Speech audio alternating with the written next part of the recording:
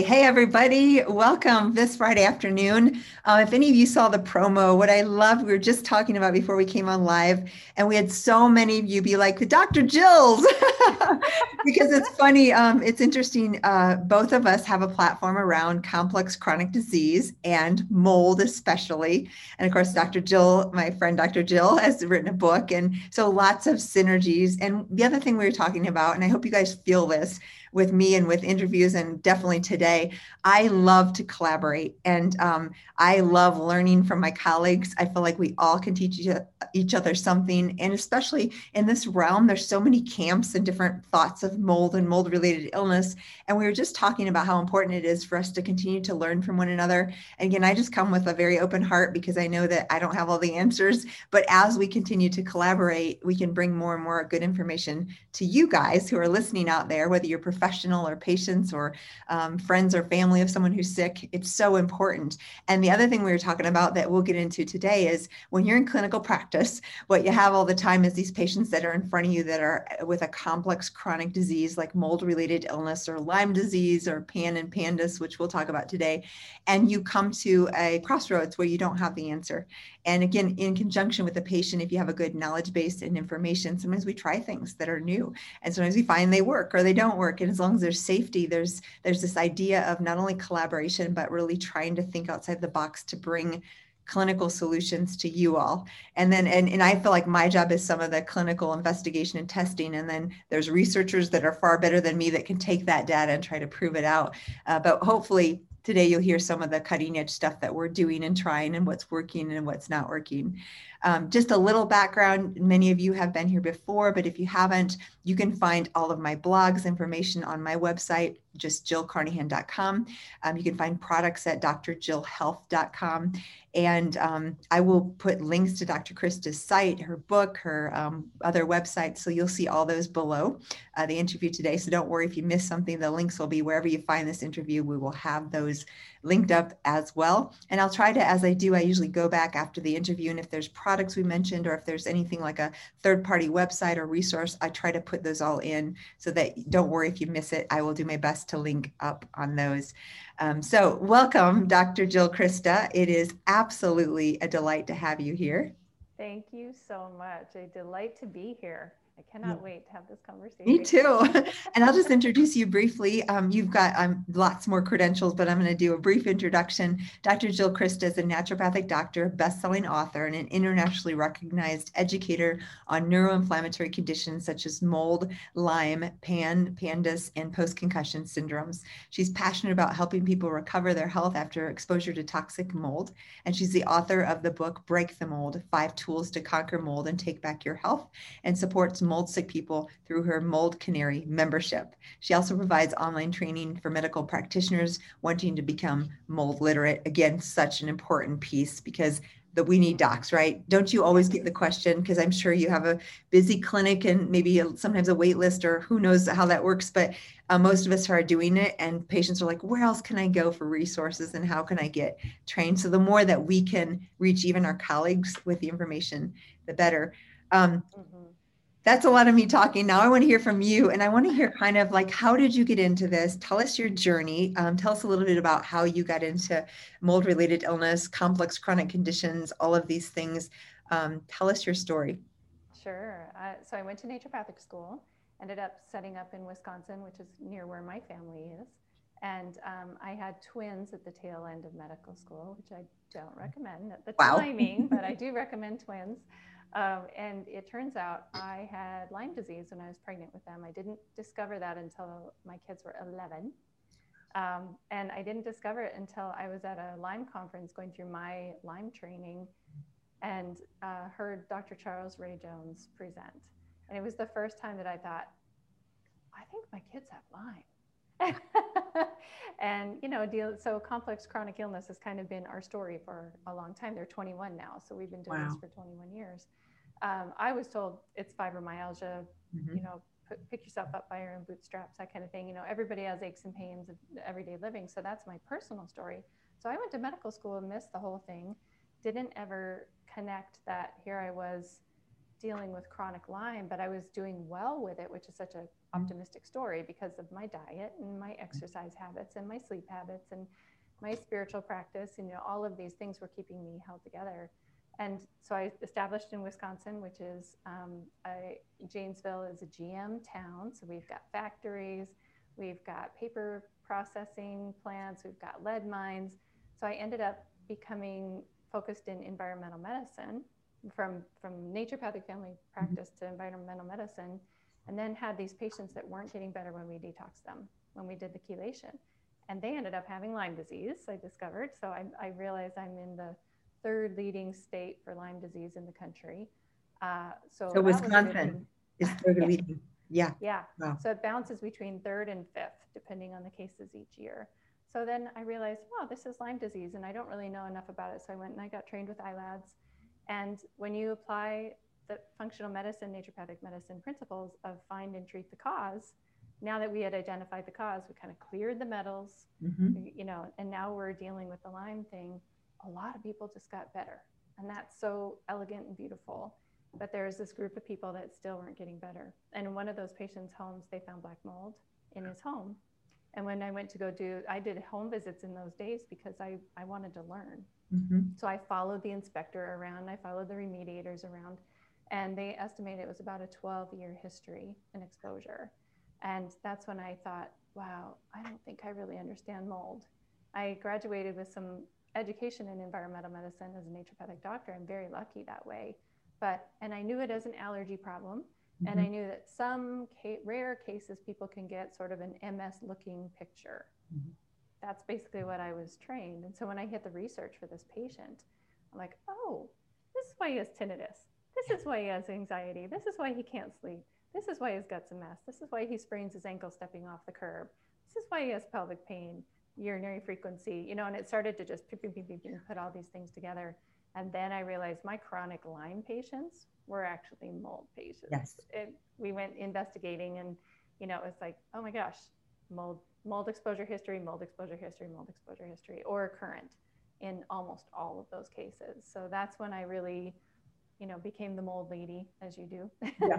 Yeah. You and I, this is the coolest thing about. Like, I've heard you say, you didn't find mold found you, and that's kind of how that happened. So I kind of had this protocol using naturopathic medicine, and then my kids and I moved into a moldy house and didn't know it. And so that's the impetus for writing the book, was that I started saying, well, I'd had a really big loss in my life. I was going into perimenopause. They were going into puberty. And so you excuse all these things. Yes. And you pin it on other things. And the fact that it duped me, and I had been working with it for 10 years, I was like, this is insidious. And then the flood kind of revealed itself for us, and I realized it was mold, and I knew exactly what to do. And I had the people to call.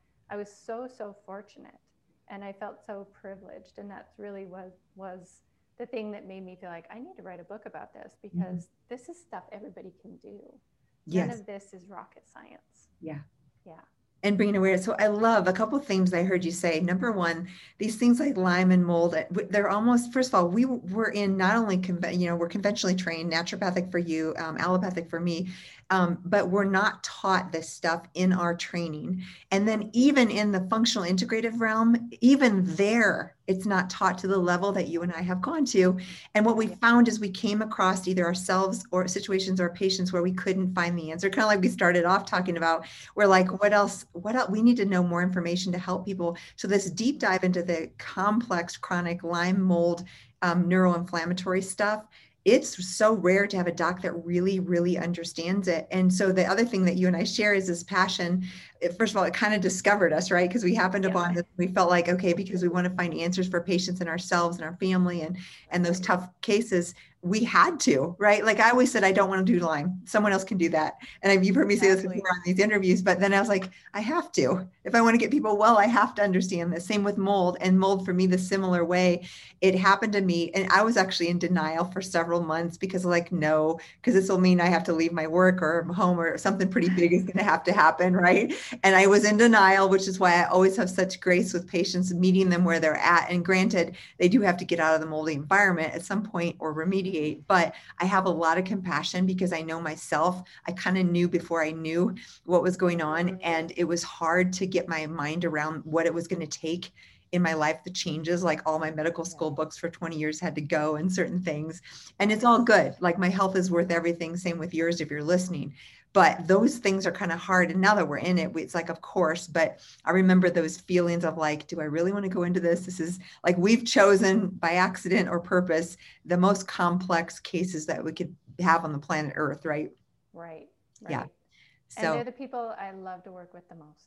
Me too. The people bring these charts that are 4 inches thick and like, oh my gosh, I'm so sorry for all those records. Is it too much? I'm like, no, I love complexity. Bring it on. The more and I actually, it sounds like you do too. I actually really enjoy the challenge. And not only that, but so many of these patients are traumatized. They've been to so many doctors and either they've said, oh, your labs are normal. It's all in your head. See a psychiatrist. I mean, crazy things, these poor patients. And I have such a depth of compassion because I know that there's real answers like you do. And I know that if I can't help them, at least I can start to guide them in the right direction. And there's a lot of people who've given up or taken away their hope, right? Yeah, you bet. Absolutely. I think that's what I align with the most with you is just the heart-centeredness of what you're bringing to the table. Yeah. Thank you. Same with you. It goes right back to you. The other thing, again, it was, your journey of like discovery, like, oh, well, this is starting as you went through your journey and then you're home, then we have to discover, like, we have to become first healers to ourselves. And I love that you started talking about too, the emotional, the spiritual, that we're going to talk about some of the physical, the herbs and those things. But this, I found one of the most important things in these chronic complex diseases is actually addressing the mind and the mindset and the trauma and the relationships, and all these pieces are part of it as well. Yeah. Oh my goodness. As I was going through my own healing and then real healing, like the deep healing, I realized I invited mold. I had an energy of fear and involution, and it was sort of like I signed up for it in a way. And I'm sure that I made that contract of like, I want to help people globally in whatever way that I'm most meant to do that. And, my angels are like, okay, here you go. Yes. Oh, I totally understand because I've learned in my life it's all experiential. And so I have to experience some of these things and then understand it at that deep level, because some of the understanding you and I have that's unique is that we've lived it, right? And that makes a lot, because there's little tiny things that you recognize, not from a textbook, which there is no great textbook out yet, or from a training, but actually from experience and understanding and recognizing. So let's turn just a little. I want to come back to mold and Lyme and how they play, but let's talk Panda and Pandas. What is this, first of all? Kind of define what it is and how I would say not only children, which is typical, but adults can have some of these symptoms. And then let's dive into how would you look at those patients and that. So let's dive into Panda and Pandas first. Yes, my goodness. So I'm a mom of twins with PANS. So that's been my in the trenches learning as the research is catching up and the protocols are catching up. And Dr. Charles Ray Jones, who was a mentor of mine, he really helped me understand that this is one of the conditions under an umbrella of infection-induced autoimmune encephalopathy. So if you think about the idea that, and pre-COVID, nobody really got this. Yeah. And now I feel like that's going to be the other complex chronic disease that we're dealing with, this chronic infection from COVID. And so that's infection-induced autoimmune, meaning an infection started this to have your body attack itself.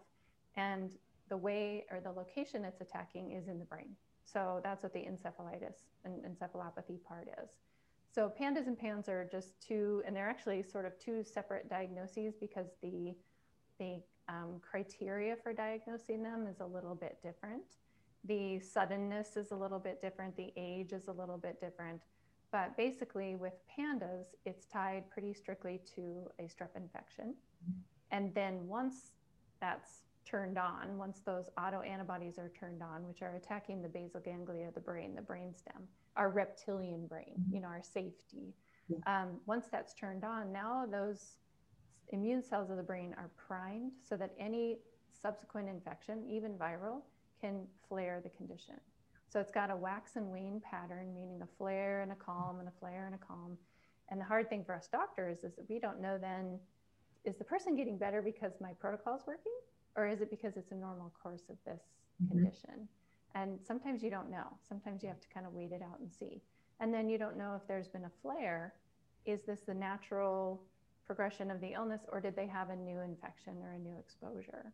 So it makes it kind of complicated to treat.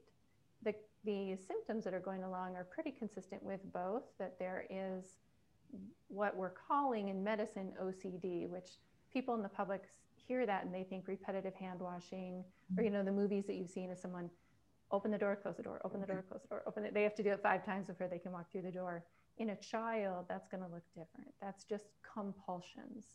So it might look like a kid who just can't follow directions because they're overriding their thought process with the compulsion is saying, if you put your shoes on and go to school, something bad will happen to us on the way to school. So they're saying, I have to stay home. And so it seems like they're not listening. What they're really doing is trying to control this compulsion that makes them feel unsafe, which is it's just so sad to your heart to think about a little one having that experience internally. Also, tics are quite common. You might see some sort of anxiety, depression, oppositional behavior. It's just like the kid with a pandas, it's like they changed overnight. Yes. With PANS, it can be very different. And I'm seeing in my own practice that it's usually kids who come into this situation with maybe a congenital Lyme. So they never really had a normal immune system. So their onset is going to be less rapid. Yeah. But both can also have handwriting deterioration, learning difficulties, food restriction or food avoidance. And the way that I see that is that's them naturally saying, this might have something infective in it.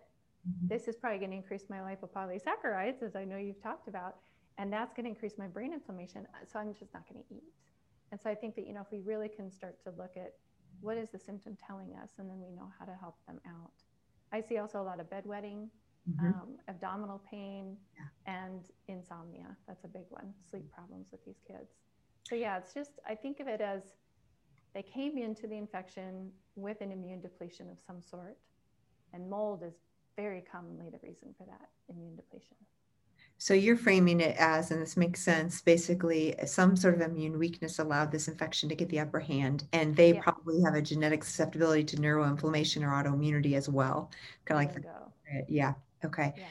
And you gave some really good descriptions of how you might see that. And you mentioned in vitro transmission of infections. And let's talk just a little bit about that, because I don't know that people really understand or know, but there's been a lot of cases where I'm talking to a mother and we're talking through and we're realizing, oh gosh, she definitely has Lyme, and co-infections we test, we find it. And then she's like, my children also have symptoms, and some of them were, and I have a suspicion in many of them there is that transmission. Especially, how would you differentiate? And again, sometimes we don't know for sure. Of course, we can test the child, but is that common? How would we see that present? And what's your thoughts on the transmission in utero? Yeah, so we don't have studies in humans, but we do have some studies in dogs, and they found that mothers who got Lyme disease, and we'll just stick with Borrelia because it's an easier one. We know that Bartonella and Babesia can also cross the placental barrier. So we can assume that's probably the situation with these, but they're kind of different in how they infect a cell. So with the Lyme bacteria, when the mom got an active Lyme case pregnant, most, but not all dogs got the Lyme as well.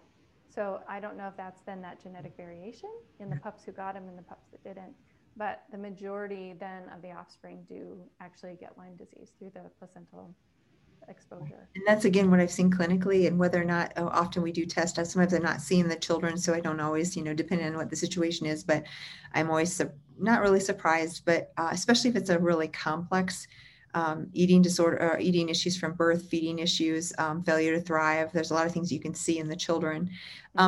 So quick question, what would you do if you had a woman either who was wanting to get pregnant or pregnant, and you knew she had an active Borrelia, Bartonella, or Babesia, or all three?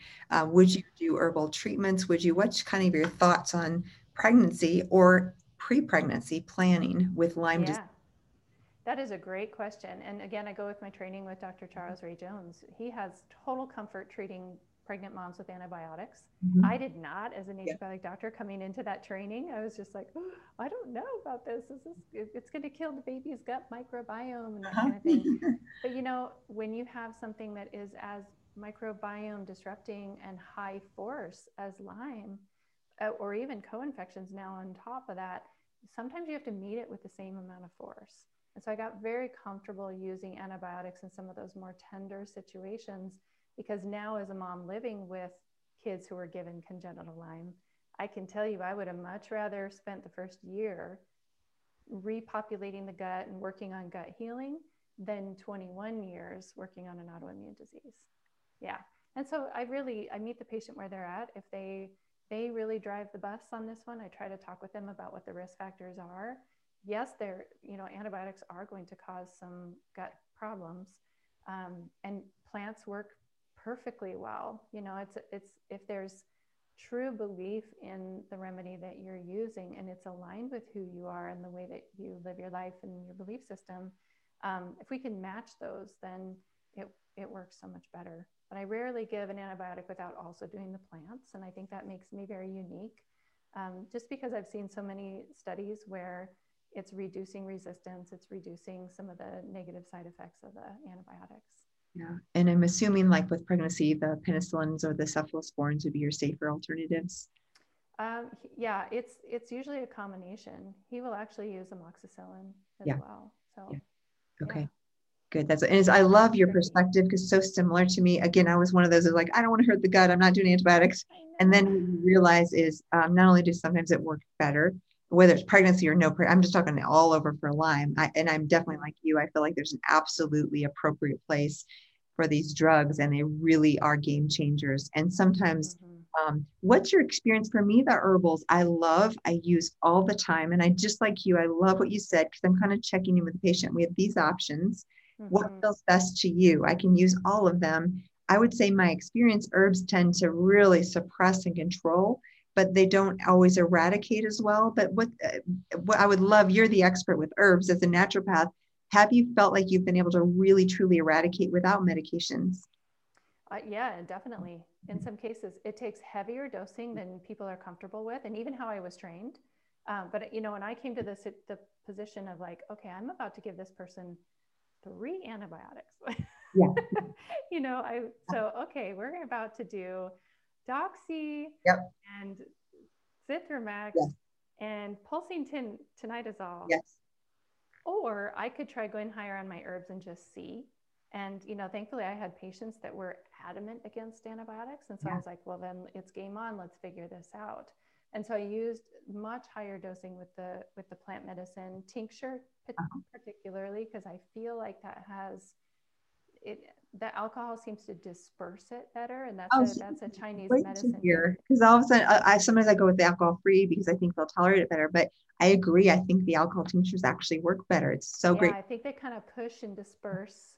I was giving doses in the 2 teaspoons, 4 to 6 times a day, sort of dosing, and it does get better. This is great. That's been the conundrum for me, is the stuff I use at the doses I use. I feel like we can control it, but they're on the herbs, and once we take them off, often they'll flare. What are some of your favorites? I mean, I saw the John Hopkins study with Japanese knotweed Cryptolepis, some of the leaders. I do love those. Let's talk herbs and some of the favorites. And the funny thing is that was in vitro. I still clinically find you still often need others, and I don't find their end all be all, but you're the expert on herbs. Let's talk. What are your favorites for, say, Borrelia? So Japanese knotweed. Definitely.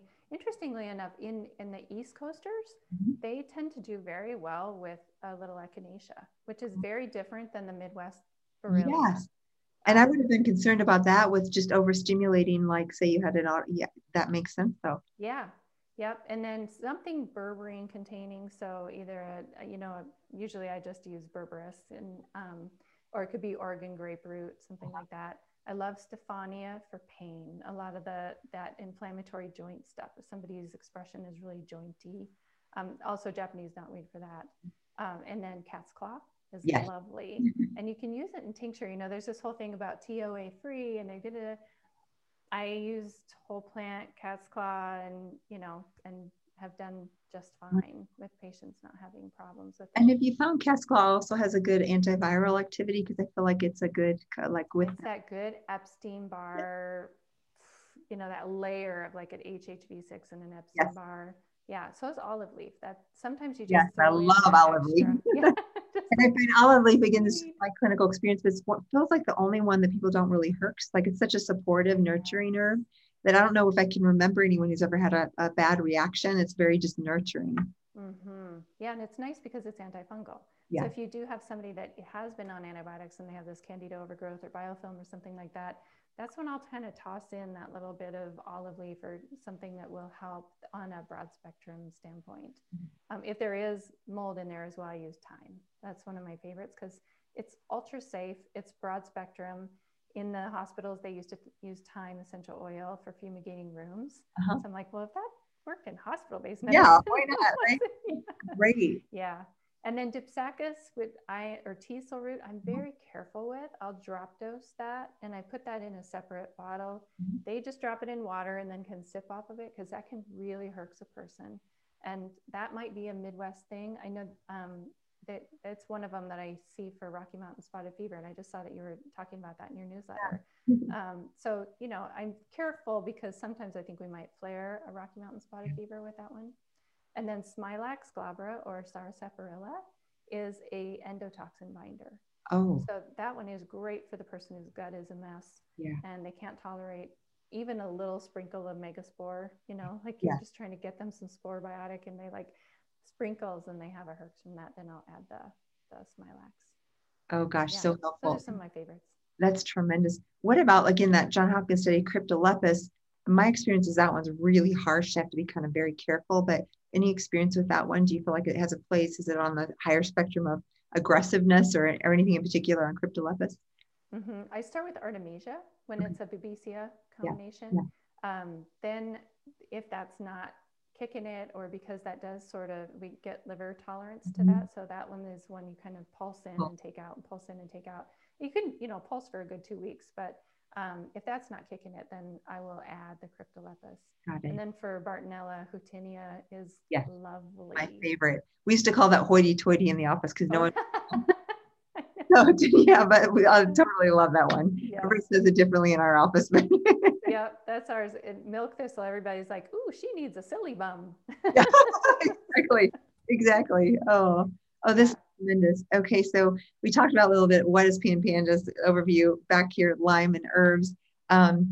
Let's go back to so say you suspect P. n. pandas, neuroinflammation of some sort. How would you work out that patient? Do you do neuroautoantibodies or do you do clinical diagnosis, or how would you look at the patient who comes in with, whether it's a child or an adult with neuroinflammation? Yeah, so for pandas and PANS, those are still both considered clinical diagnoses, just like Lyme disease, even though we really like having labs for Lyme, but it's still really, truly is still okay to have it be a clinical diagnosis.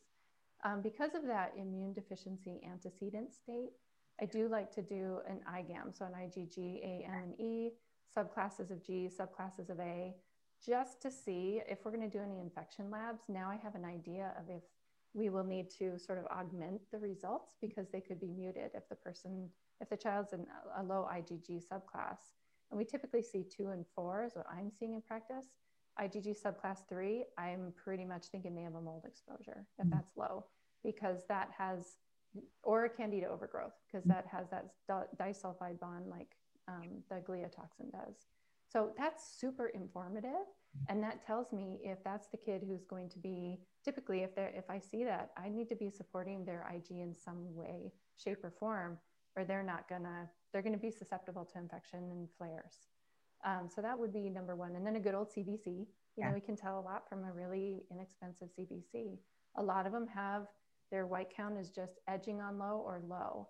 Yeah. My functional level for white count is 5.0 to 7.0. That's the sweet spot. I totally healthy, total, and so that's what I'm so lucky. I was trained in that functional stuff way before we changed numbers. Right, because then they keep changing our numbers. Same thing. And I love that you said that, because that's one of those flags where people all the time, oh, my doc said, I've had that for 20 years, a white count of 3, right? And you're like, but wait, there's something right? Yeah. There's a big deal there. I love that you mentioned that. So if you're Exactly. listening, your doc said your white blood count is low, but it's normal. Find someone to help you figure that out because there's usually an underlying cause. Absolutely. And then platelets, if platelets are low, then I think about mold as well, because that combination, mold is one of the few things that can cause low platelets. So again, you hear that a lot of, they're like, my doctor said it's okay though. So it's like, you can tell a lot from the CBC and the chem panel. That's why we run them. Yeah. And some of the things that there can be inborn errors of metabolism that are not PANDAS and PANS that you can rule out. And there can be other things so that would be things like copper and creatinine clearance and things like that are totally not related to PANDAS and PANS, but have a very similar picture. And as well, B12 deficiency. Yes. A lot of kids have B12 deficiencies because their guts from pesticides and glyphosate, they're not able to take it in anymore. And so that now we get that deficiency, and it can look a lot like the neural picture of PANDAS and PANS. So, and I don't know reference ranges for you, but if it's below 500, I'm thinking there's an issue. And support it, and it tastes good, like a sublingual B12. What kid is not? I know, right? There's lozenges with cherry flavor there. Yeah. They're like, oh, do I get my, cherry candy? Right. Yeah. And then a natural killer cell total and function. That's kind of expensive if someone doesn't have insurance coverage. So the natural killer cell function, I'm only running that if I think that I'm not sure, if I've run the IgGs or the IgAM, then I might add that natural killer cell, especially if there's a known mold exposure. That tells me then if that kid is going to be able to respond to IVIG therapy or not. And what do we need to be doing to boost that natural killer cell count? And there's simple, easy things like thymus gland, like the SBI Protect from Orthomolecular. That's giving actual IgG. And people say, well, that can't work because your stomach acid will denature it. And I've seen it bring up numbers.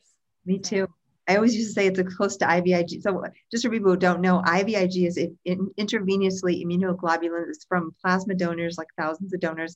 For the patient who has a severe immune deficiency and low total IgG, it's a game changer. Like it can turn around, but it's very expensive. Like we're talking 8,000 to 15,000 per infusion. And of course, usually what we do is we get insurance coverage, but as you can imagine, it's expensive, it's time consuming, it can be hard to titrate and tolerate. So it's amazing. But what Dr. Krista and I are talking about is oral bovine immunoglobulins, which is like colostrum, like new milk.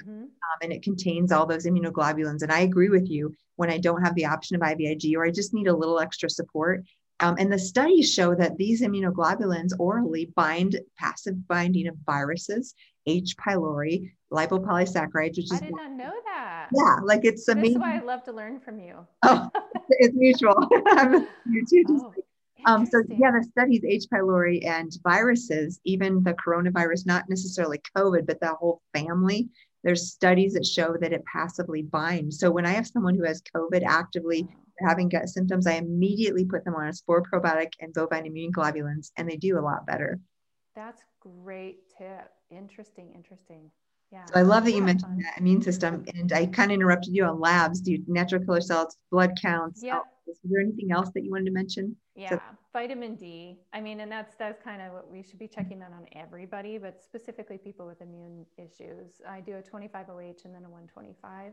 Those are two different, for people listening who don't know, that the 125 can be a really good marker for brain glutathione status. Wow. That's sort of my cheap and easy get insurance coverage test to get that done, because I've seen so commonly then that those are the people that respond better from glutathione supplementation and really need it. This is fantastic. On a different person, again, this is great, because what I'm thinking of, I've heard some of the lectures on intracellular infections like mycoplasma and atypicals and then aspergillus.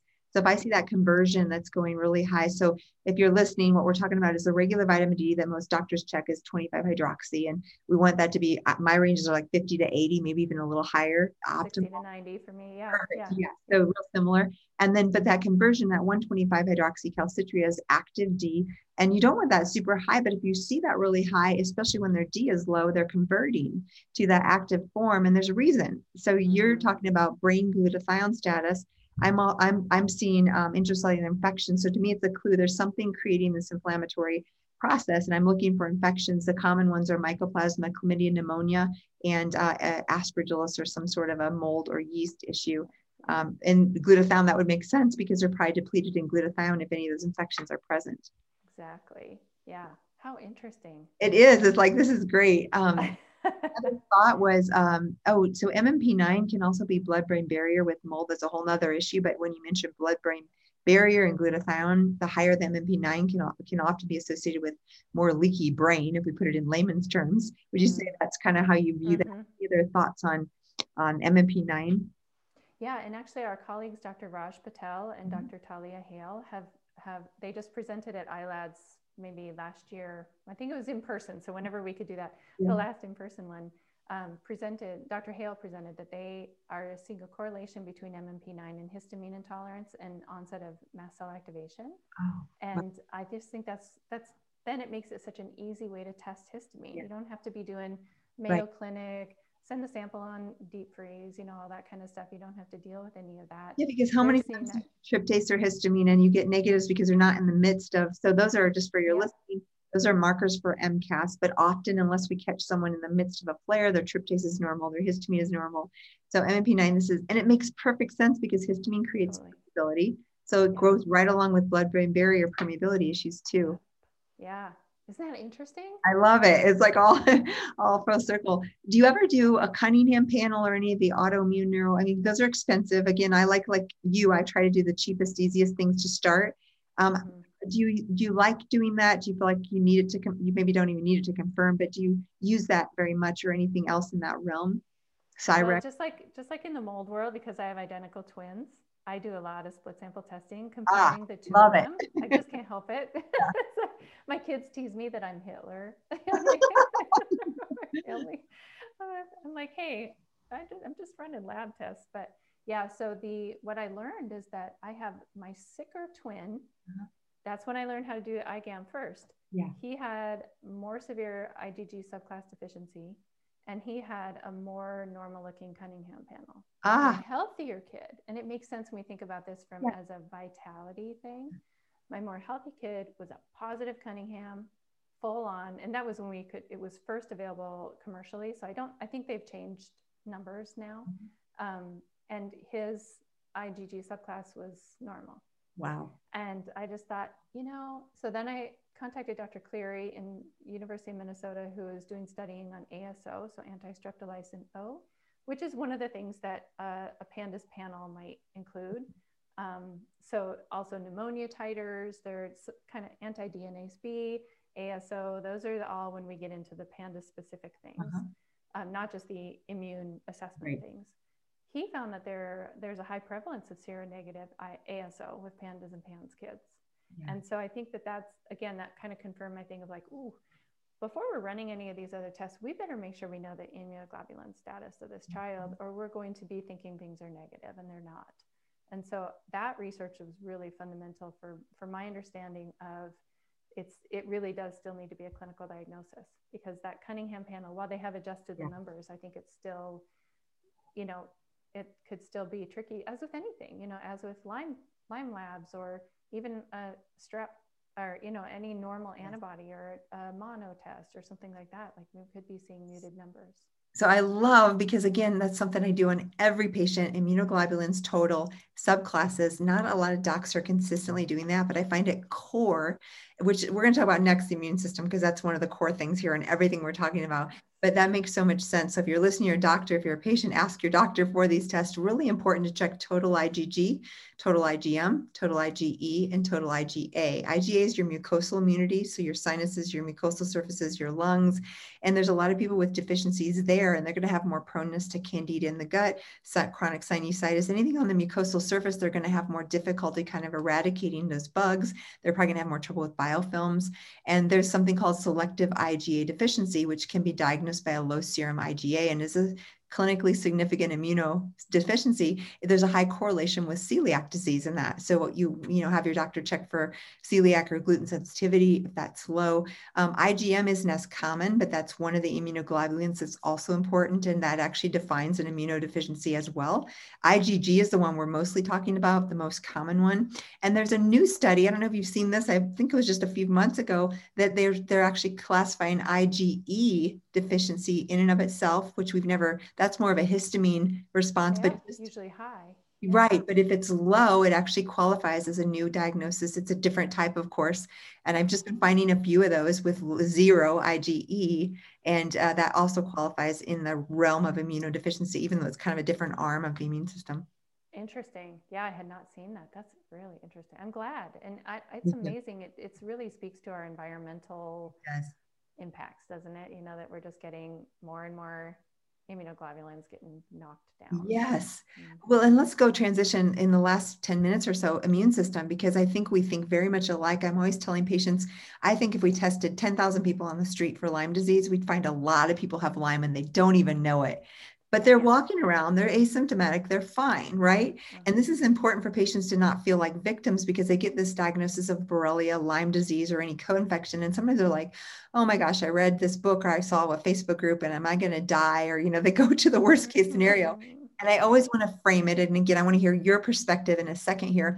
In the fact of what it means is if it's presenting with symptoms, our bodies should be able to keep some of these old viral and infections under control. So what it usually means is there's a weakness in the immune system that's allowing that to pop up. And our job as clinicians is, yes, we treat the infection, the load, but part of it, the majority, is actually how do we support your immune system? Because you should be able to walk around with old infections and not have them all take you down. Thoughts on that, your approach, because immune system's so core, right? Yeah, 100% agree. Yeah, immune system is so core.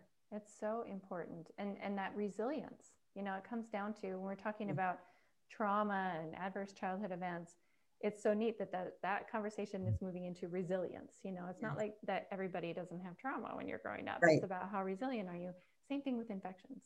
And that's one of the things I remember so shocking in the early days of my Lyme training that they said, well, you never get rid of Lyme.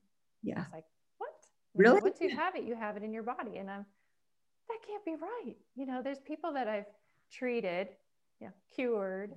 And yeah, if you were to take tissue biopsies and stuff like that, and that's from Dr. Alan McDonald's research of finding it in the brain, finding it in different places in the body, that just floored me. That's when I realized, wow, okay, this is really about patient education and building that resilience and trusting your body. I see that with mold a lot, that it took a mold exposure for someone to say, now I know it's okay to be the inconvenient one at the restaurant or at the hotel and asking for another room. It's okay to be doing that. Where before they might have thought, I don't think I feel very good in here, and they would have stayed.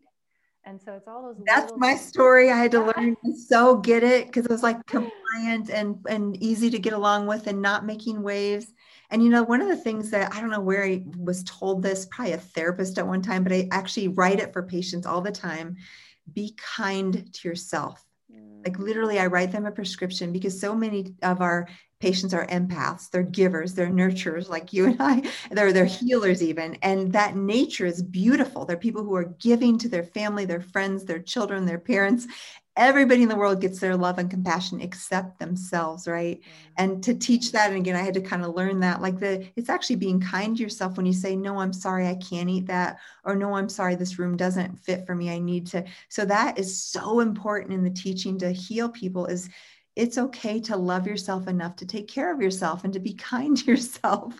Beautiful. Yes, absolutely. And it's hard when you're a kind person. You feel like you're putting people out, or it's a whole new thing to learn, way of being in the world. Mm-hmm. It really is.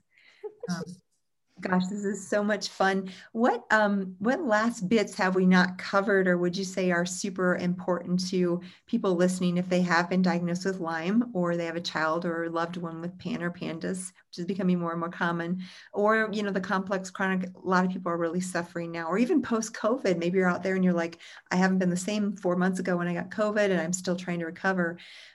What can you leave them with as far as hope or insight or any last bits of advice advice?